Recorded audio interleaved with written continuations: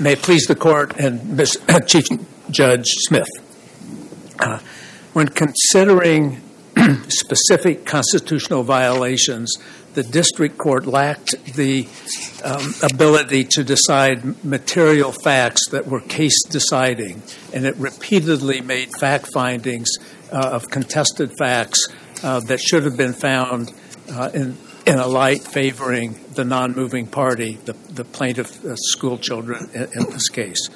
Counsel, if you could get a little closer to the mic and maybe bend it down towards you a little bit. Or there we go. How's this? Much better. Oh, I hear it myself. That's better. Thank you. Most specifically, the district court at the slip opinion at pages 10 and 11 disagreed with the plaintiffs that the cause of this huge uproar, the disruption that the school district claimed with some basis in fact, it was the worst disruption experienced by the administrators in their entire career, which the school district blamed on the plaintiff's school children. The district court disagreed that there was a contested material fact as to the cause of that disruption. We set out in our brief at pages 28 and 32 to 34 the facts that put that causal finding at issue. Those facts most predominantly are that initially the students acknowledged that they were the cause of a small disruption in 2 classrooms and some emails on the day after the petition was circulated. They acknowledged they were the cause of that. They acknowledged that it was a stupid mistake on their part and that they deserved some punishment for it. But later that same evening on that Friday, the school district sent out a blast email in which they greatly misrepresented what had happened, calling it a racial incident, not identifying the race of the students involved, making it sound as though something terrible had happened, and leaving the implication which many of those receiving it and experiencing their understanding of it from social media understood that this was a bunch of white students making racially disparaging racist statements. Counsel, in that regard, did that explanation from the school omit the race of the children involved? It did not. It omitted the race of the students involved, which was a material fact. As the record establishes, this petition was created and circulated primarily by a biracial black and Brazilian student, Plaintiff A, and TRL, who is black. At the time, the school district believed that Plaintiff A was white. His mother had registered him as white. He was biracial, black and Brazilian, registered as white, and the school district believed him to be white. And the school district did not explain that even though they knew at that time that this was intended as a joke, it was intended by these 14 and 15-year-olds to be contained within the 25 or 26 members of the freshman football team, where that kind of racial bantering had gone on, and where TRL, who was material to the creation and circulation of this petition, had long joked about his own race, that race was something that these kids talked about, they experienced in their own lives, and it was all friendly banter, and that there was no racial antagonism. The record is completely devoid of any kind of racist antagonism, mean-spirited or improper kind of racial joking. Counsel, would you agree, though, that school policy could be violated regardless of the race of the person? Yes, and the students accepted that. They acknowledged when they were interviewed the day after that they had done this, they had committed this. They expected that they would be suspended for 3 or 5 or 10 days for this stupid joke.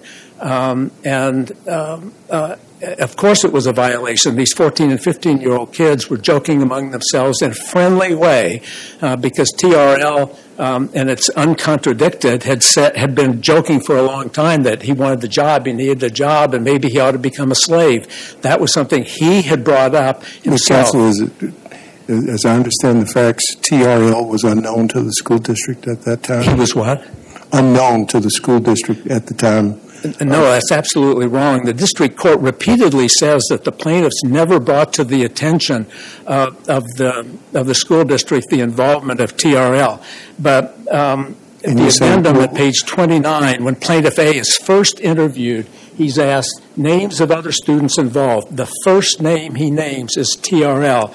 In those interviews, the day after the incident, TRL is named 3 times. Then 12 days later, they interview teammates, and TRL is named 6 times. The day after that, on September 27th, the mother of Plaintiff C writes a detailed email to those school district administrators involved in the investigation, pointing out the role TRL played, and that email is at page 896 in the addendum.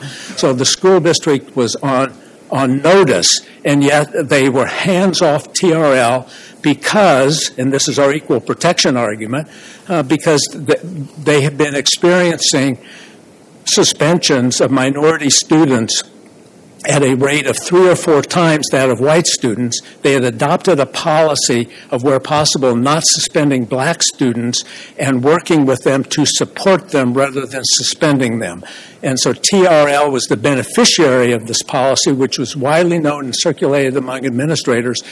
Don't suspend black kids where possible, support them rather than suspend them. And this is a perfect example of what happened. TRL is named repeatedly from day one, identified, but the school district is hands-off as to him.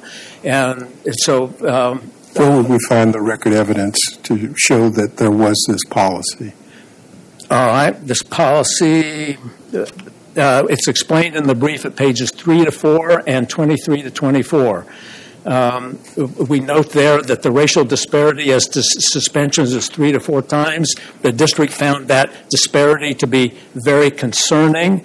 They had adopted a policy to not suspend blacks, but instead to support them. They communicated that policy widely to district administrators. Here, plaintiffs were viewed as all white. They viewed Plaintiff A as white, even though he was biracial. The race of the students is established in the appendix at page 659 and 660. And the black student TRL was not suspended, and the district court denied us discovery on the data that we would have been able to use to establish this disparity in punishment between blacks and whites that would have provided data as to this variance where they're supporting blacks rather than suspending them. Is TRL similarly situated to the plaintiffs in the sense, let me finish, in the sense that TRL didn't admit his involvement and the plaintiffs did? He what, did or did not? Did not. Yes, he denied it. Yes, his credibility is very much at issue, but he is similarly situated because to determine whether somebody is similarly situated, you have to see what the government action is. What are we talking about here? And here the plaintiff's school children were being suspended for conduct of creating and circulating what was then called a racist petition. It was that conduct. So let me ask you to dig a little bit deeper into that. For this equal protection, similarly situated analysis, yes, I'd like to know specifically what each defendant was accused of doing in terms of violating school policy. Each plaintiff? Each school children? I'm sorry, yes, each student. Yes. So the final letters of notice are in the record. I don't have that page number here. They're in the addendum. They were accused of conduct in creating and circulating a petition. Plaintiff A, in discussing this with TRL, the two of them came up with the idea. Plaintiff A created the petition on change.org. Plaintiff A asked TRL if he could take his picture in the light viewed most favorably to the non-moving party. TRL agreed. Plaintiff A put it in the petition. He pushed the button and circulated it. The other three comment on it. They added their comments. But in the actual notice of discipline, were there differences between the conduct of the different students? No, they were all given almost identical letters in which it said that their conduct was in creating and circulating this petition. What about the comments that were made? I think a couple of the students commented on the post. Yes, the B, C, and D commented on it, and for that they were suspended. Their actions were actually doing the comment. That was their conduct. So what I'm trying to get at is whether they really were similarly situated. If some maybe were accused of more conduct or different conduct. Well, so to answer both yours and Judge Grunder's question, to determine whether someone is similarly situated, you have to look at what the governmental action is. And here the governmental action is acknowledged by their suspension letters that they were being punished for conduct in creating and circulating this petition. And so 4 of them actually pushed the buttons. TRL did not push a button, but he was part of the idea of doing it. He consented to it. And viewed in the light most favorable to the non-moving party, it would not even have been circulated but for TRL's consent. He consented to his photograph being taken and being posted. It never would have happened without it. And so the analogy is like if a warehouse manager comes to a janitor and says, burn down the warehouse, they're both the conduct for which they would be criminally punishment is the arson. They're both involved, even though only one did it. Mr. Benson, though, as I understand the school district's argument, it is that the plaintiffs admitted their involvement, TRL did not, and that they did an investigation as best they could. Yes. Couldn't determine, I guess to the level they wanted to, that TRL was involved. Well, I beg to differ about that they did an investigation to the best of their ability. They didn't interview TRL for many, many months, even though, as I started at the very beginning, recited all the pages where he was identified as being involved in the creation of it by students, teammates who weren't even accused of this, and identified by Plaintiff C at page 896. Of their role. So yes, the school district had an obligation to conduct an investigation, but if you deny it, that's not a get out of jail free card. That does not make you less likely to be similarly situated just because you deny it. In fact, that would be a perverse incentive in the law to say that anybody could avoid this just by lying about it or denying about it. And we have several sections in our brief where we point out that the credibility of TRL was very much at question. He told OM. He tried to get OM to sign the petition. He told OM on the very day, don't tell anybody about my involvement. I could get in really big trouble about this. And he acknowledged to GS, these are all in the brief, he acknowledged to GS his involvement in this. The school district knew from what other students had told them, being identified first off that TRL was involved. They took this hands-off approach to not suspend. If they had found early on the role of TRL, he would have been suspended along with the others, contrary to this effort to avoid suspending and instead supporting. And so they are. Mr. Benson, yes. You're within your rebuttal time. You can continue if you like, or reserve. I will say what's left. Thank you for reminding me, Judge. Right. Thank you, Mr. Hatley.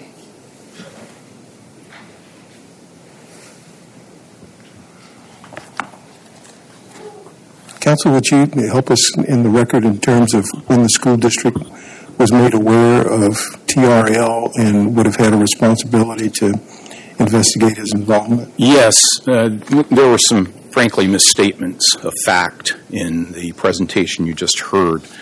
In the record, Dr. Josh Colvin submitted a supplemental declaration outlining his investigation. And that investigation, or that supplemental declaration, is in the appendix at pages 552 to 559.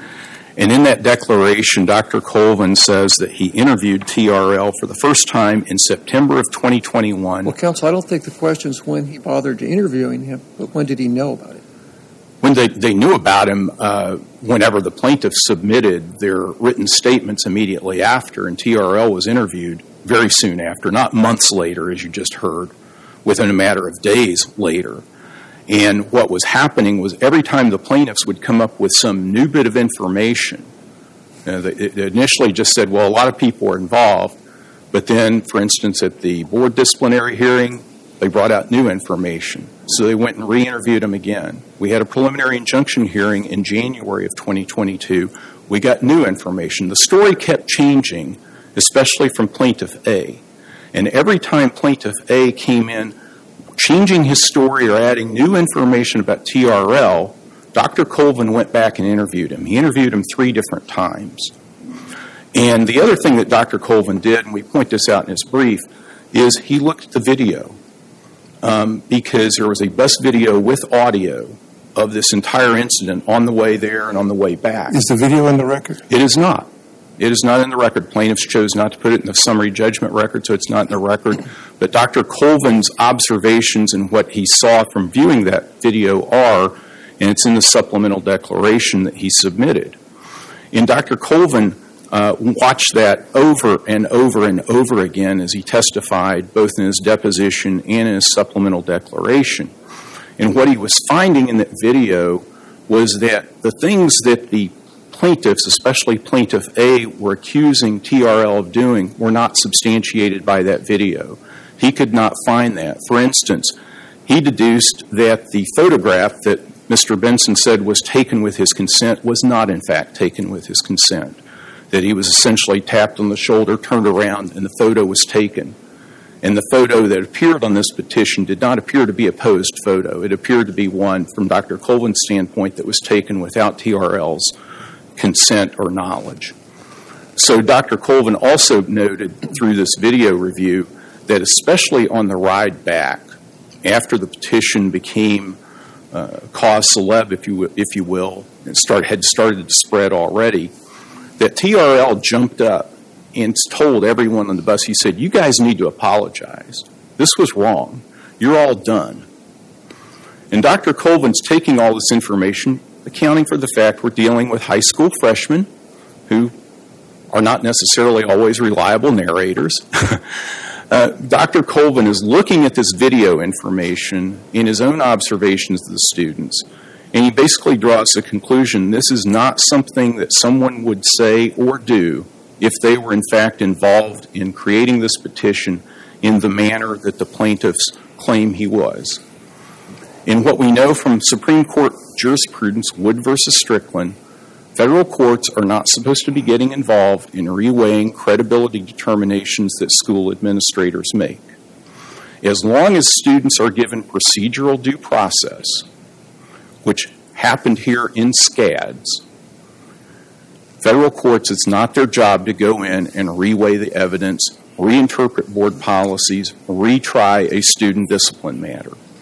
So the district court judge here appropriately took a hands-off approach to reweighing these conflicting stories, found that there was procedural due process, and in fact the plaintiffs have had to acknowledge there was procedural due process here because they've conceded the propriety of their suspensions.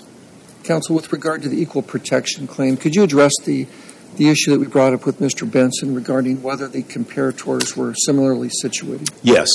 That is really the heart of the argument that I wanted to make, or at least start out with.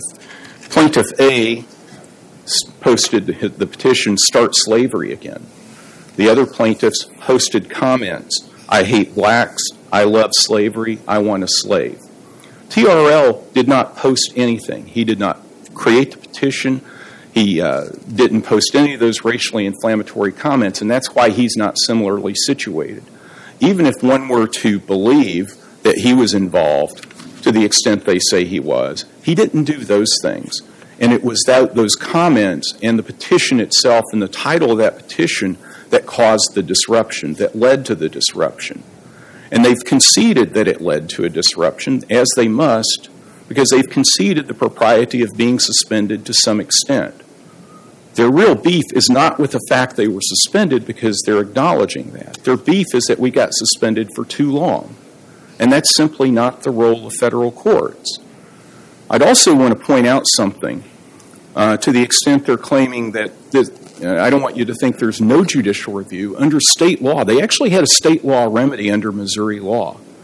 Missouri Statute 167.161.3 allows a de novo review of student discipline matters in state court. That was an option the plaintiffs had here. If they felt the district had weighed the evidence the wrong way, if they felt that the district had misinterpreted its policies, they had the ability to do that. But instead, they went to federal court and filed an equal protection claim where the burden is so much higher and where the ability of federal courts to review this is significantly constrained by Supreme Court precedent. Do they still have that ability, or is it too late? It's too late. It's too late because under state law it has to be done within, I believe, 30, 45 days. It's a fairly short fuse, but it's basically treated as an administrative appeal under the Missouri Administrative Procedure Act. So they had options, but they chose this option, and the evidence simply isn't there to support the claims they're making. Counsel, I think part of their argument is that they were ultimately punished not for their conduct, but for the, quote, huge disruption, part of which may have been caused by the omissions made in the school's communication to the school community. Yes. First of all, I think we know, and we've cited this in our brief, that this is basically a proximate cause argument. That, yes, we started the fire, but we're not responsible for the fact that the fire got out of control.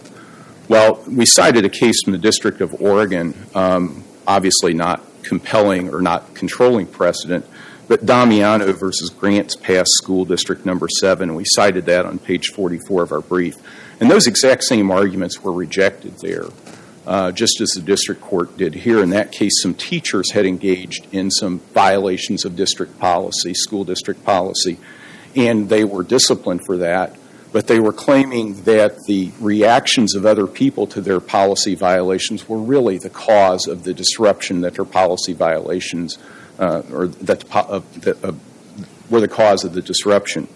And what the court said there applies with equal force here, and it's also true under Missouri law, which this court can look to in 1983 cases for proximate cause, that if your conduct is the but-for cause, if none of this would have happened but for your conduct, you cannot blame the way other people react to it, including the people who are trying to put out the fire, to evade responsibility for your conduct.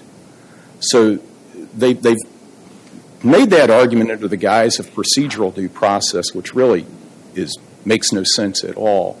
But the point is, their conduct started the fire. They lit the match. They started the fire. The school district tried to put that fire out. Well, it wouldn't really help them unless they can show unequal treatment among similarly situated. Right, exactly. And the school district here, basically what they're doing is second-guessing the school district's approach to crisis management. Because what the evidence did show was that on the day of the next day, because this occurred on a Thursday, I believe, the following day, Friday, before the school district sent any emails out, there were teachers writing to the principal emails, my students are in class, they are upset, I've got students crying. There was a lot of unrest already in the school that day. And as we know, this was done through social media. It was a Snapchat thing that one of the teammates did not appreciate. He didn't think it was very funny. He screenshotted it, he sent it around. So by the next actually that evening, it had already spread. Someone had made a screenshot and had put it out on Twitter. They had tagged the school district. It had already started the following day. So basically, and their position seems to be that the school district, you should have treated this as the joke that they intended, or in your email, you should have said they were joking. There were a lot of people who didn't find this very amusing. There were students who didn't find this amusing. And frankly, it would have been an insult for the school district to say, oh, we're just going to laugh this off. We're going to let this go. This was a joke. Because the reality is that under Title VI, school districts have an affirmative obligation to act on racial harassment and discrimination. They can't be deliberately indifferent to it. And their real beef is with the steps the school district took to try to show that they weren't being deliberately indifferent to this. But they can't evade responsibility for it by claiming that the school district sent out an email in an effort to try to quell the disruption and to let people know that we're not just going to sweep this under the rug. So that I think is the response to that question. as I pointed out, the concept that we're not going as federal courts to interfere much with the length of disciplinary decision is predicated on procedural due process. That's why we don't get involved in Counsel, would you address the appellant's initial statements and arguments that there were and are genuine contested facts that need to be resolved or should have been resolved by the district court and there was error? Yes. Federal courts do not get involved in adjudicating disputes of facts in the school setting. We cited 2 cases for that proposition, and this gets to the point I was going to make, that if you've provided procedural due process in the school level, which happened here, federal courts are not going to get involved in sussing out the differing student accounts of what happened. Otherwise, we federalized every dispute in a school setting. Any student who feels like they didn't believe me, they should have believed me, they should have believed me and not the other person, that doesn't create a material factual dispute, because if you've provided procedural due process under Goss versus Lopez and its progeny, which happened here, that's why there's not a material fact that would have precluded summary judgment here, because it's not the role of federal courts to relitigate those evidentiary issues or those credibility issues that come up day after day in the school setting. We cited 2 cases for this, and I want to draw the court's attention. One is from the Third Circuit. It's on page 35 of our brief, Schumann versus Penn Manor. And that was literally a he said, she said case where there was sexual contact in a school. Male student had sexual contact with a female student. The male student said this was consensual. The female student said no, it was not. The male student got suspended. The female student did not. He filed an equal protection claim. Third Circuit affirmed summary judgment, even though you had this dispute between 2 students as to what happened, because there had been procedural due process given to the male student, and they're not similarly situated given the determination, by the administrators that the male student's position was to be believed, even though you had that fact dispute. And in the second case, and we discussed this at length on page 36, Saba versus Springfield School District, says that students were not similarly situated, again, where the principal testified. One of the students, the one who got disciplined, was Arab American. The one who did not get disciplined was white. The Arab American said the white student was involved in this, should have been disciplined. The principal testified, I looked into this and I simply could not find enough evidence to support the imposition of discipline on the white student. I think these 2 cases illustrate how federal courts handle the very question you raised. Factual disputes about what happened within the school setting are not fodder for federal litigation. We provide the accused student with procedural due process. That's their opportunity to get it out there, but we have to accept the credibility determinations that the school administrators make. One last point, and then I see my time is up. Mr. Benson said that there was a policy in the school district not to discipline black students. That's simply false. All that had happened was that the school district had recognized there was a racial disparity, but at that point, because of COVID, they had not had a chance to implement anything. There were no policies of any kind that would say we're not going to discipline black students. That's simply not true. It's not supported by the record. We would ask that the court affirm the lower court's decision. Thank you. Thank you, Mr. Hatley. Mr. Benson? It was not a written policy, as explained in our brief at 23 and 24. It was a practice. The superintendent, in her deposition, acknowledged that it was the practice not to suspend blacks where possible and instead to support them. Whether it's a practice or a policy is immaterial. Mr. Hatley said TRL stood up in the bus and said, "You guys need to apologize." That was in the return bus after this had already hit the proverbial fan, and that's when TRL also told OM, "Don't let anybody know about my involvement." He stood up, starting to cover himself. Due process actually got the GOS standard we both agree on was not complied with here. We explain in our brief there's more than just notice an opportunity for a hearing. It requires an explanation of the evidence. And here the explanation of the evidence that was withheld had to do with the material contested issue as to who caused this huge disruption, whether or not it was the blast emails that badly misstated the facts of the case or not. Running out of time here. The but-for issue does not apply here because where your conduct causes foreseeable, if you're coming in and instead of putting out the fire, you do something that spreads the fire and that's foreseeable, then that exception does not apply. All right, thank you for your time. Thank you, Mr. Benson. Thank you also, Mr. Hadley. The court appreciates both counsel's participation in argument before the court this morning. It's helpful. We'll continue to study the briefing and render a decision in due course. Thank you. Counsel may be